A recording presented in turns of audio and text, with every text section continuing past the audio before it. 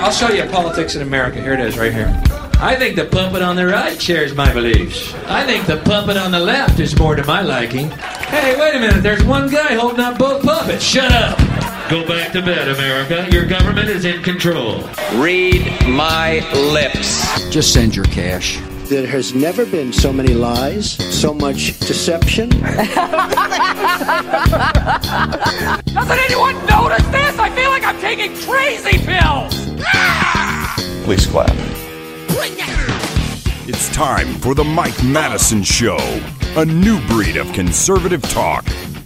Now, here's your host, Mike Madison. Showtime!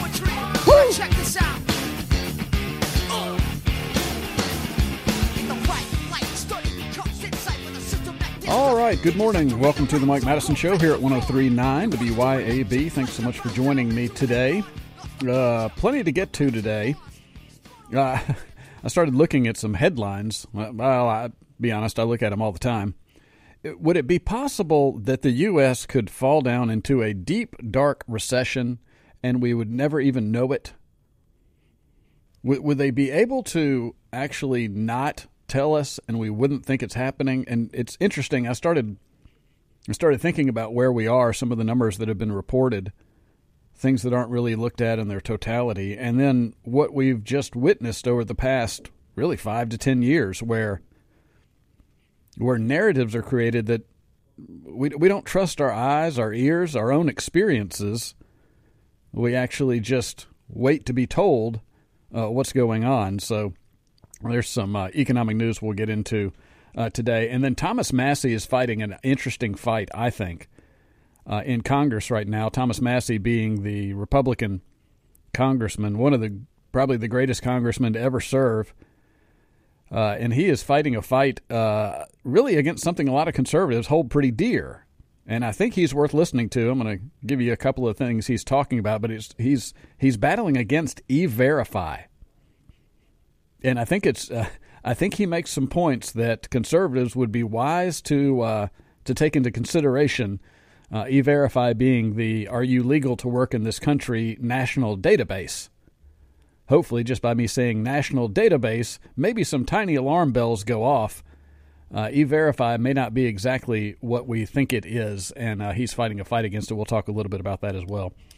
Quote of the day today, I ran across one from Jeffrey A. Tucker. He's a brilliant writer. Jeffrey Tucker said, "Vast amounts of the world's problems would be solved if humanity were given a 15-day remedial course in logic." Now, in theory, that sounds good, but how many people, even if given a deep dive into thinking logically, would even be capable of it at this point? And I'm sure people have always been irrational, but I know very few people right now use actual logic in their conclusions, particularly when it comes to political things. You know, I was watching, as I do, it's a strange segment of this show, but I comment regularly on me watching old SEC football. I love SEC football, and I was watching the 2020 Georgia-Mississippi State game. So this was in the fall of 2020. This is the heart of COVID hysteria. And it just struck me. I mean, in speaking about logic, that are people even capable of thinking logically anymore? The referees are running around with their neck gaiters.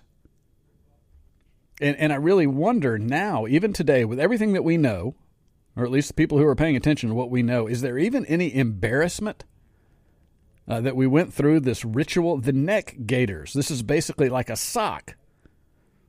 It's supposed to rain today. I guess these referees will walk around with chain link fence over their heads to keep themselves from getting wet. Obviously, the neck gaiters did absolutely nothing. But the insanity continues as people are still wearing these masks. People wearing masks these days kind of remind me of like those old Japanese soldiers you heard about after World War II on the remote islands with no communication. They never got word that the war was over. That's about what I think about every time I see people in the mask. In that football game, Kirby Smart, the coach of the Georgia Bulldogs, was just religious on keeping his neck gaiter up as he coached the game. What was interesting, though, was Mike Leach, the coach of Mississippi State Bulldogs. Mike Leach never pulled his mask, his neck gaiter up.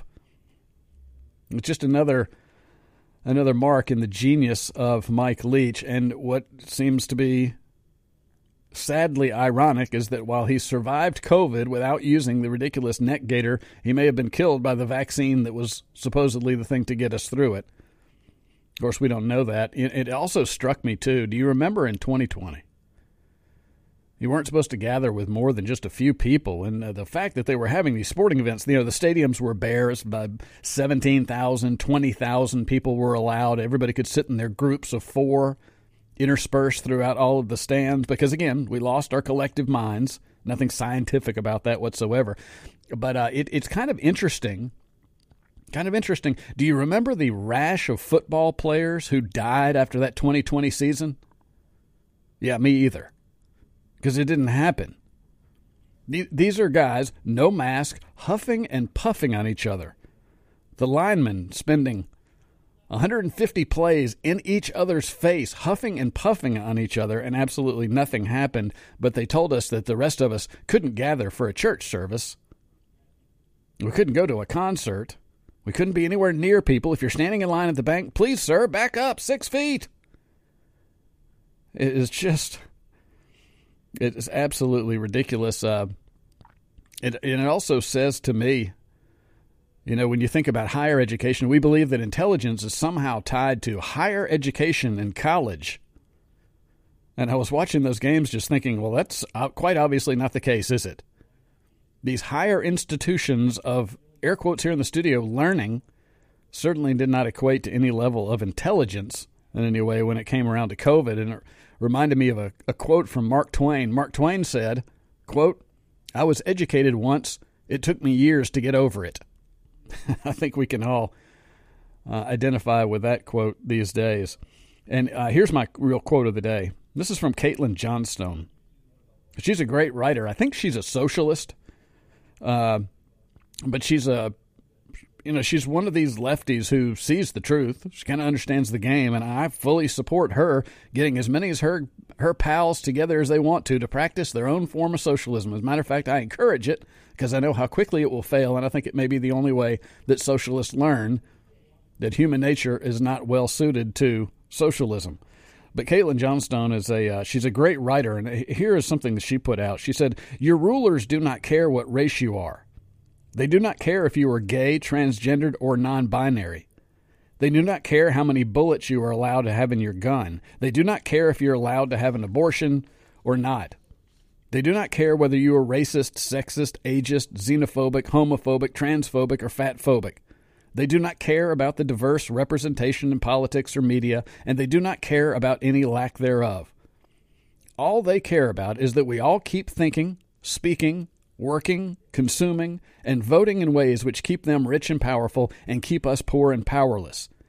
And they will happily keep us arguing as intensely as possible about the things they do not care about so that we don't turn our attention to the things they do care about." And sometimes I had this quote ready to go for a few days, and sometimes things just kind of pop up that really kind of bolster a quote of the day. This was interesting. I don't know if you're familiar with a guy named Peter Flaherty, F-L-A-H-E-R-T-Y, Peter Flaherty. He is the chairman and chief executive officer of the National Legal and Policy Center, the NLPC. He's a longtime anti-corruption activist who has successfully pursued some of the most powerful members of Congress. Now, I don't know a whole lot about this guy. I really was not familiar with him at all, but when I read in his bio that he has successfully pursued some of the most powerful members of Congress, I already like the guy. Well, the reason his name came to my attention was recently he spoke at Warren Buffett's, every year, I can't remember what they call it, but Warren Buffett's Berkshire Hathaway has their big shareholder meeting. Oh, it's a big hullabaloo. One of the richest men on earth, he brings in shareholders and they do their presentations. And, Warren Buffett, just that good old-fashioned aw shucks dude. Warren Buffett is actually a horrific globalist who made massive amounts of money during the 2008-2009 financial crisis by basically having the government backstop everything he did. He went in and bought assets for pennies on the dollar with government guarantees that if he lost any money, the taxpayers would pay for it. So he's not fooling me with his aw shucks demeanor. But he's also very good friends with Bill Gates. Anyway, this Peter Flaherty at this Berkshire Hathaway meeting, you want to talk about courage. At this Berkshire Hathaway meeting, Peter Flaherty stood up. Let me find out why. I've already got a video playing here. Twitter can be tricky sometimes. He stood up during this shareholders meeting, and this is what Peter Flaherty said. You know, shareholders come up and talk, and they genuflect in front of Warren Buffett, and they talk about how great it is to live in the 0.01%. Well, Peter Flaherty got up and said this.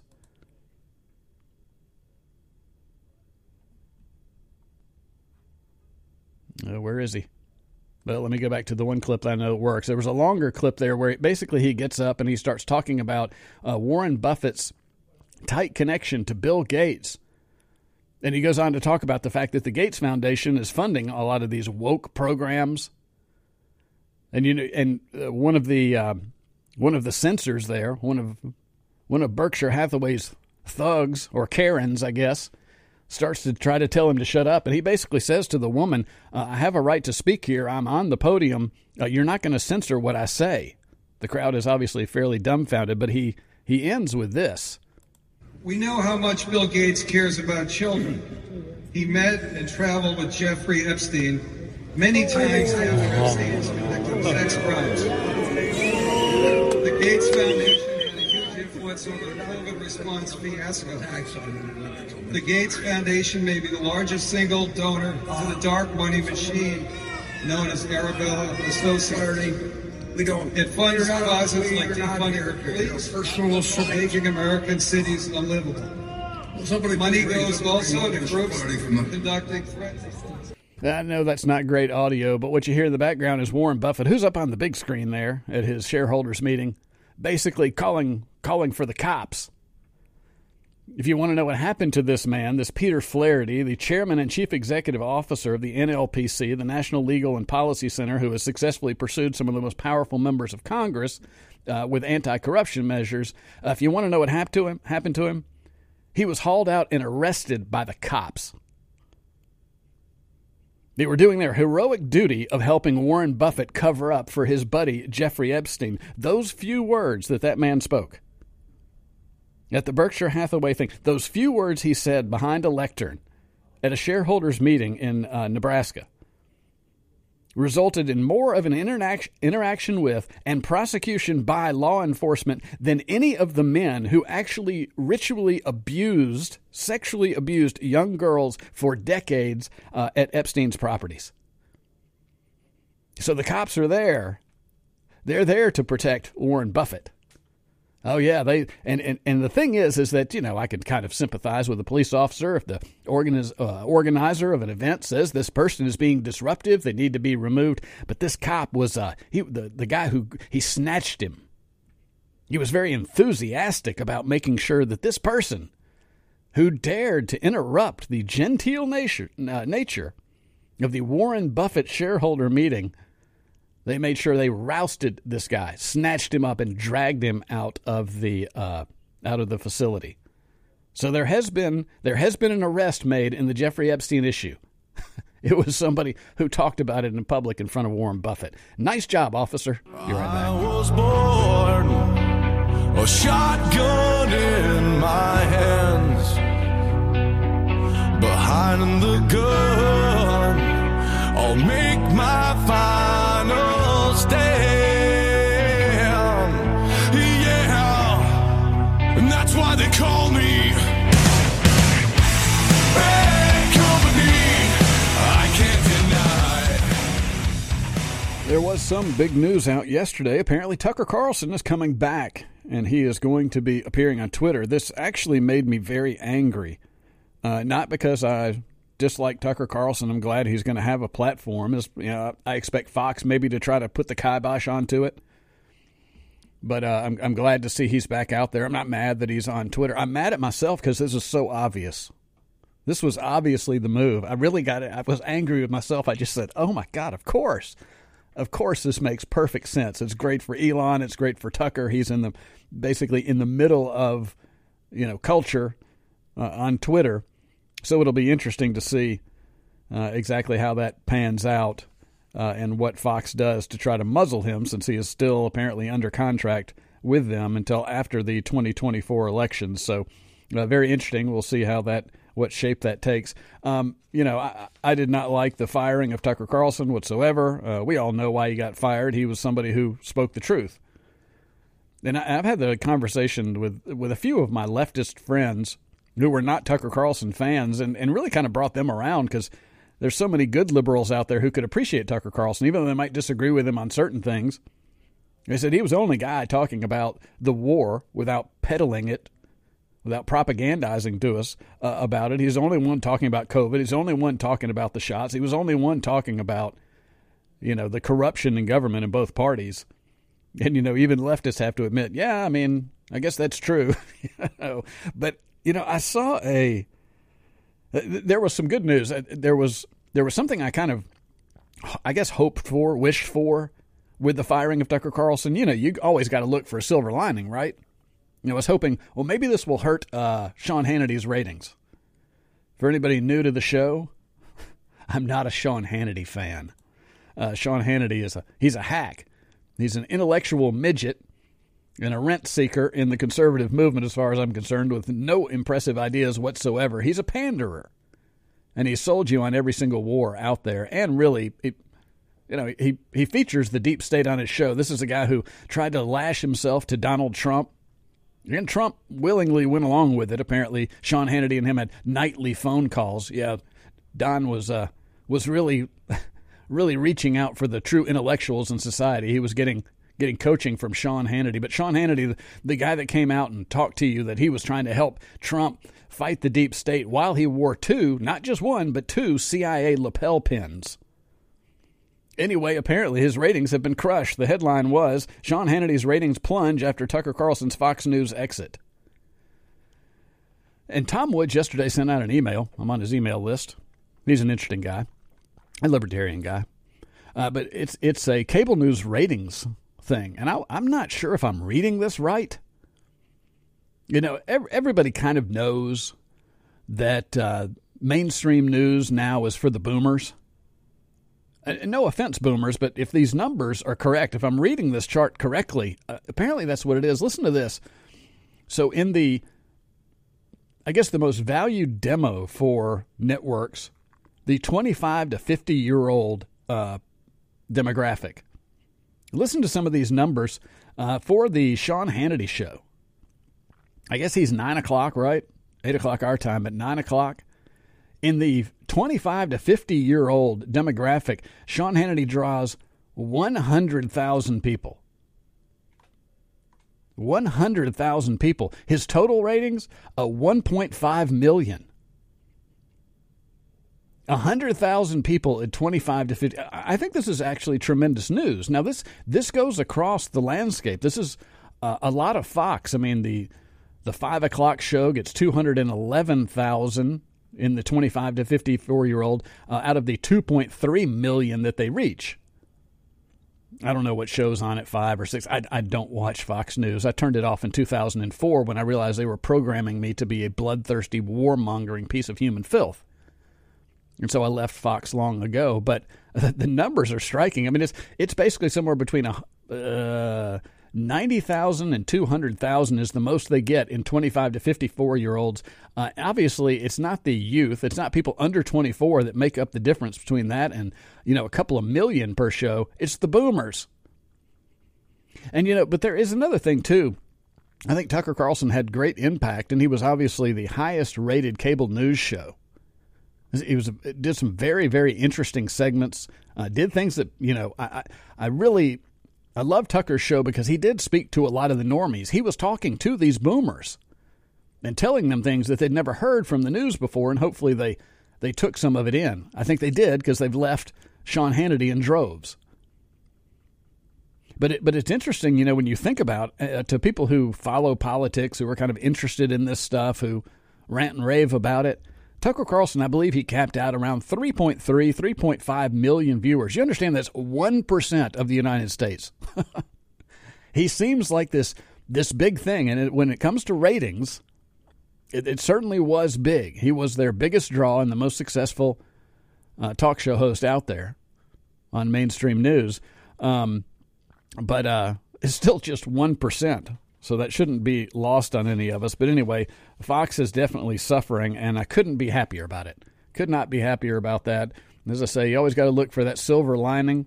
And Tucker looks like he'll be back, maybe in the next couple of days. We'll see. He's going to be on Twitter going forward, so hopefully that works out. All right, some economic news. A little more good news. I found out something about myself the other day. I have really improved, even with advanced age. As I get older, I've gotten stronger, too. And I actually credit this to our great economy. I'll explain that when we come back. A little bit of loneliness, a little bit of disregard, handful of complaints, but I can't help the fact that everyone can see these scars. What I want you to want, what I want you to feel, but it's like no matter what I do, I can't convince you to just believe this is real. So let go, I'm watching you, turn your back like you always do, face away and pretend that I'm not, but I'll be here cause you're all that I got. I can't feel the way I did before, don't turn your back on me. All right, we are back. This is the Mike Madison Show, 103.9 WYAB. Wanted to get into some stuff looking at the economy because it's not even I think what we're witnessing, I have a theory. I think we're about to witness a mass psychological operation that I think might work based on our recent history in this country, that people may accept what they're told rather than what they actually experience. So we're going to talk about that. Now, the good news is I found out the other day that even though I'm getting older, every year I seem to get older, I am actually getting stronger. And it actually hit me when I was leaving the grocery store the other day, and I had spent $45 on some groceries. A single guy. The grocery bill isn't huge. Most of my money is spent with Snottington Farms as I get their fantastic grass-fed beef. But I carried out $45 worth of groceries, and I needed to reach for my keys in my pocket, and I realized I was holding my $45 worth of groceries with one finger. So I can only assume I've gotten much stronger, because I do remember a day that $45 worth of groceries was like half a cart. There was no way I was holding it up with one finger.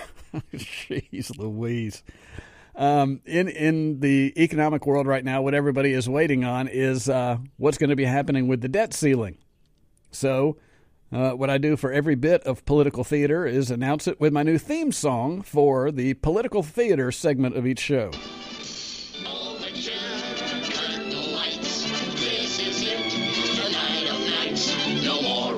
And nursing apart. We know every card by heart. Yeah, so we've reached that part of the political season that is, it's like the, every sitcom has its Christmas show, or Survivor votes somebody off the island every time, I guess. I haven't watched it since the first season. But we've reached the debt ceiling rerun. These damn people are in reruns. They could at least keep it interesting. It's a regular feature of our political process. Just for context here, I did look to see Congress has revised the debt ceiling 78 times since 1960. 78 times they've done this, and we're in reruns. You should know the script by now. This is the part of the play where Republicans pretend to care about the spending and the Democrats pretend to care about people.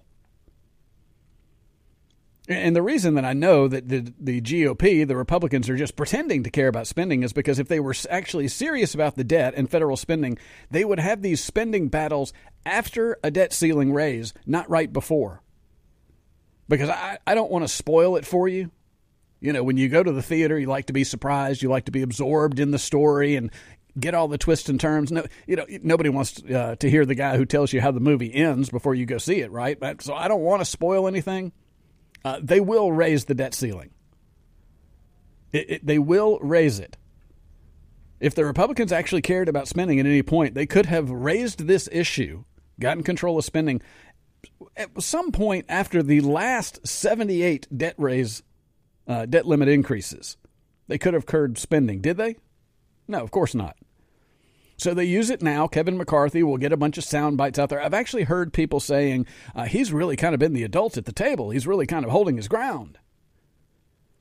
And the Democrats, of course, just want freewheel spending because they tell you that they love you and they care about you, which is just objectively not true. They may, I'm not sure here, so maybe this is the cliffhanger. Maybe we'll have another shutdown.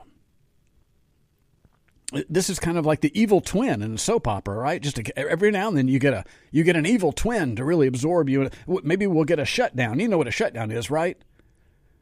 Where they take away a bunch of things that the American people might actually use. They keep the bureaucracy that doesn't matter at all in place, termed, air quotes here in the studio, essential workers. They send everybody home so we can't enjoy the parks. This is to really heighten the emotional feel of this shutdown. And then they bring them back to work and give them back pay and bonuses. It doesn't save a nickel. As a libertarian, I'm for a permanent government shutdown. That would actually be a twist in the plot that I could get behind. But they will raise this thing, as they have done 78 times before.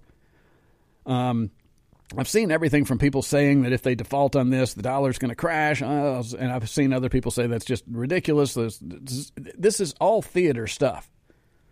But it should illustrate to people how unserious the people running this country are. But it doesn't. Everybody will get into their tribes exactly where they're told to get. And, you know, I was thinking the other day, I was listening to Dana Lash and Charlie Kirk one day. And they were talking about spending and one other topic I couldn't remember. And I was really wondering, are they wasting our time? Or am I wasting everybody's time? Somebody is wasting a bunch of people's times. Because they were talking about this debt ceiling thing like it was going to make any difference in the grand scheme of things. They were praising whoever the guest on with Dana was, I think, praising the fact that Kevin McCarthy was actually trying to cut spending. You know, the difference is something like the Democrats want $42 trillion of deficit spending over the next, whatever it is, 20 years. And the Republicans want $39 trillion of deficit spending over the next 30 years. Those numbers are not completely accurate, but the proportions are correct. It's meaningless. And it's all based on these projections that the CBO puts out or our politicians tell us. They say, well, we're going to do this. It's going to save us $1.6 billion over 10 years. They throw in the over 10 years thing. I guess they used the 10-year thing to make it look like it's an impressive number. Republicans are especially guilty of this. We know the Democrats don't do it because they never cut spending on anything. But they will do this very soon. But here's an interesting thing I've been thinking about. Today we got inflation figures. We've got people out there right now. The core inflation rate, I think now is 5.5%. Now, of course, as I've mentioned many times over the course of the past year, remember, it's all compounding now, right? We're a couple of years into inflation. You're not going back to the old prices. We might have a deflationary crash at some point, and you'll get a little bit of relief, but they will start printing money in reaction to a deflationary crash, which will make this inflation look like nothing. My prediction. But we got inflation at 5.5% core inflation rate, and we're celebrating that now. See what they do to us? They make something really bad, and then when it's just bad, it becomes good in the minds of the Americans. It's a very interesting strategy. It does work. You can have, we've got such a bad president right now that basically anybody would be an improvement from this guy, even if they're a really bad president. And this is this has been the trajectory of the American experiment, probably at least for the last 100 years. Well, I don't know. I'm a John F. Kennedy fan. I think he set out to do some things, and we see what happened to him. But now we're celebrating 5.5% inflation. Biden came out with taking a victory lap over some job numbers. They released job numbers last week. They showed a beat. More jobs created than were anticipated. This was the 13th month in a row that supposedly we beat expectations for job growth. Now, I think the previous record was 6 months in a row of beating job expectations. Now, this is the Bureau of Labor Statistics that puts this out, I believe. The BLS. We should just take out the L and just call it BS. These are heavily massaged numbers. I believe in that figure that they had, and I can't even remember how many jobs they say were created. They do something called the birth-death model, where they just kind of say, They lick their finger and stick it in the air and they say, feels like 2 million new businesses were created and only 300,000 closed. I mean, they just make these numbers up. And I believe out of this past jobs number, 348,000 of the jobs that they counted for were just a guess on how many businesses were created versus how many went away. They also went back and revised downwardly by like 150,000 jobs the last couple of months. My point being, the economy is not doing well. It's just we've got bank failures that continue. We will get a couple of weeks off where they'll tell us that the banking system is resilient, and then there'll be another, air quotes here in the studio, one-off bank failure again. This is exactly how 2008 played out. We had the Bear Stearns issue, and they bailed out Bear Stearns, and I think it was 8 months until Lehman Brothers went down. These things they're slow-motion car crashes. But things are not going well. The average consumer is heavily indebted now. We have close to record-low savings. We have record-high credit card debt. People aren't able to afford rent. I mean, all these bad things are happening, yet they just come out and tell you, we've beat job expectations for 13 months in a row. Again, they do. They go back and revise the other ones, and if they actually got the number right the first time, it wouldn't have been a beat, but they just tell you 13 months of job growth. Unanticipated, robust job growth. We see headlines of that we are at the fastest pace of corporate bankruptcies since 2009, I believe. And we're approaching it probably within this year. We will eclipse the number of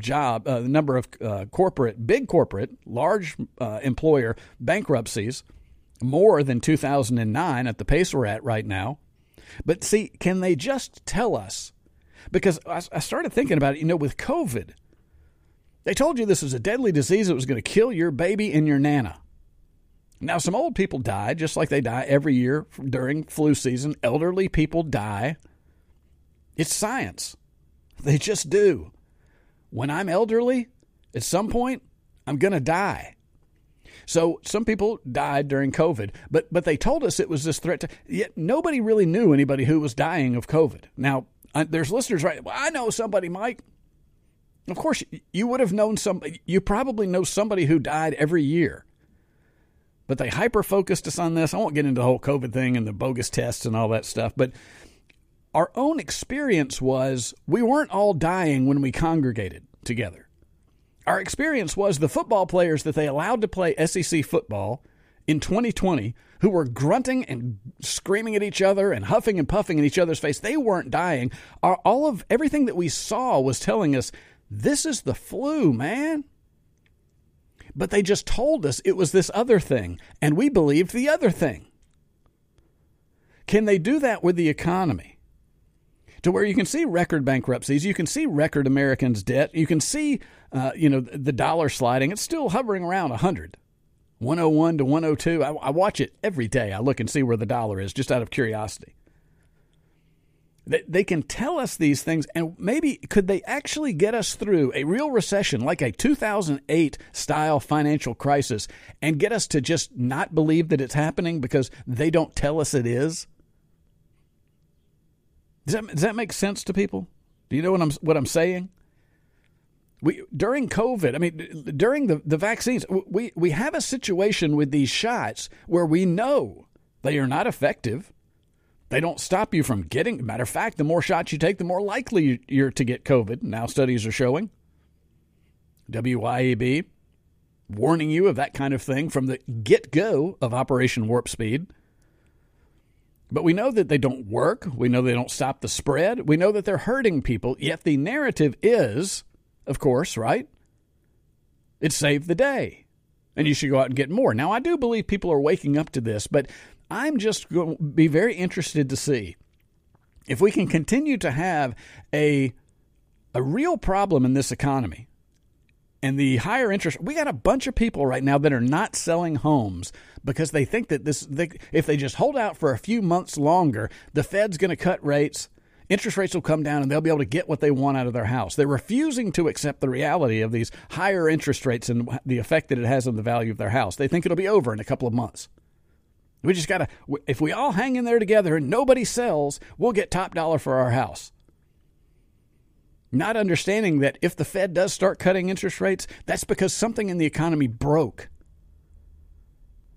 Unemployment's going to go through the roof. We'll have something similar to the 2008 crisis. I don't know if you remember what happened to housing prices during the 2008 crisis. They went down. So people are refusing to accept the reality, refusing to accept actually what they're seeing, what they're experiencing, and they're just being told they get away with this inflation number. And they've been getting away with this for decades. They come out and tell you that inflation is 1.6%. Yeah, you just saw your kid's tuition go up by 8%. You just saw your medical insurance go up by 30%. But they've gotten away with decades of just telling you, oh, look at this, inflation's 1.7%.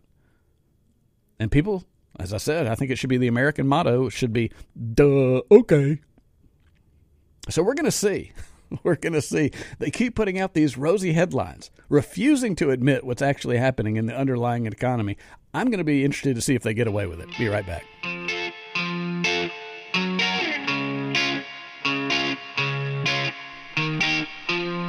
Maybe I'm the one, maybe I'm the one who is the schizophrenic psycho, yeah. Maybe I'm the one, maybe I'm the one who is the schizophrenic psycho. She laid down on the fresh lawn. One of the economic statistics that came out that I know has got to chap a bunch of people's butts is supposedly now Joe Biden has the crown of lowest black unemployment in history. All these massage statistics. Here's the problem. What I fight against on this show constantly is viewing the world through red and blue glasses. Because previously, who had that title? Trump. Lowest black unemployment ever. The same people are compiling these statistics. I don't believe it under Joe Biden.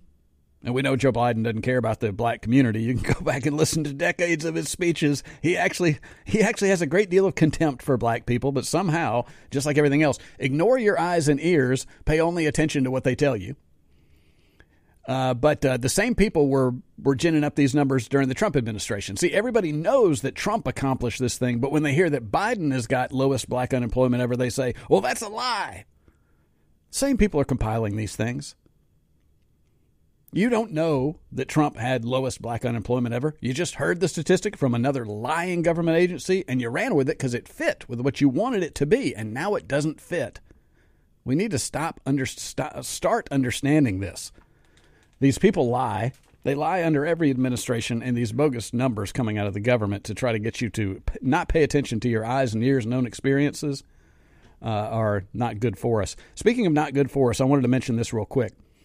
There's currently an immigration reform bill going through Congress, going through the House of Representatives led by Kevin McCarthy and the Republicans. Apparently, they presented 8 bills all at once, and I think you had to vote for all of them, something that the GOP promised they would never do. You know, they always do this, don't they? We're always going to make sure everyone's got 72 hours to read every bill, and then they float something out on the floor the first day they get back in office. I mean, they just lie. They just lie. But one part of this immigration reform is E-Verify. Now, this is a very big program to conservatives. I'm going to do the same thing that libertarians did with the Patriot Act and the National Defense Authorization Act and everything else that libertarians were warning you about. Calm your jets on this E-Verify system. I know that you think that what it means is that none of these illegal immigrants are going to be able to work. But I have never been comfortable, even as an employer, with the idea of E-Verify because it meant that there's a database of who can and who cannot work. How many people ended up on the TSA no-fly list for no good reason? About 1 million people, I believe, last I heard. Do you really want the government, as much as you think this will combat illegal immigration and hiring illegals, people who hire illegals they're just going to pay them cash. They're not going to run them through the system. Maybe there'll be some more penalties for this, but you're accepting another control grid. Here's some of the things Thomas Massie put out on Twitter in the last couple of days, because I'm sure he's wildly unpopular for not showing his true loyalty to E-Verify in face of this migration disaster we're seeing on the southern border. Thomas Massie says, I hear people say E-Verify will be so effective at denying employment to illegals that millions of them will self-deport. For E-Verify to work, That well would require biometric proof of identity for every American and a cashless society. Is this what you want for your children? He also says if E-Verify background check system is twice as accurate as NICS, the background check system, mandating it federally will cause grave problems for tens of thousands of honest Americans. NICS results in nearly 100,000 false denials each year with only 12 federal prosecutions. See, this is, again, conservatives giving big government more and more power over everything in response to what you see as a crisis. There's ways to solve this. We don't have time to get into them today. But this is not it. Thomas Massie also says National E-Verify bill contains vague references to 2 pilot programs of non-photographic technology you must use to prove your identity to DHS in order to get a job. What is it? Fingerprints? DNA? Retina? Why not just say it in this bill? Is E-Verify actually Patriot Act 2.0? Do you really want a national database run by your federal government that decides whether or not you can have a job, whether you can work for a living? This is another terrible idea, and it's couched in this crisis. They've always got the solution, don't they? I don't know if you've noticed how that's worked out in the past. Got to go. See you tomorrow. Bye-bye. Here comes the boys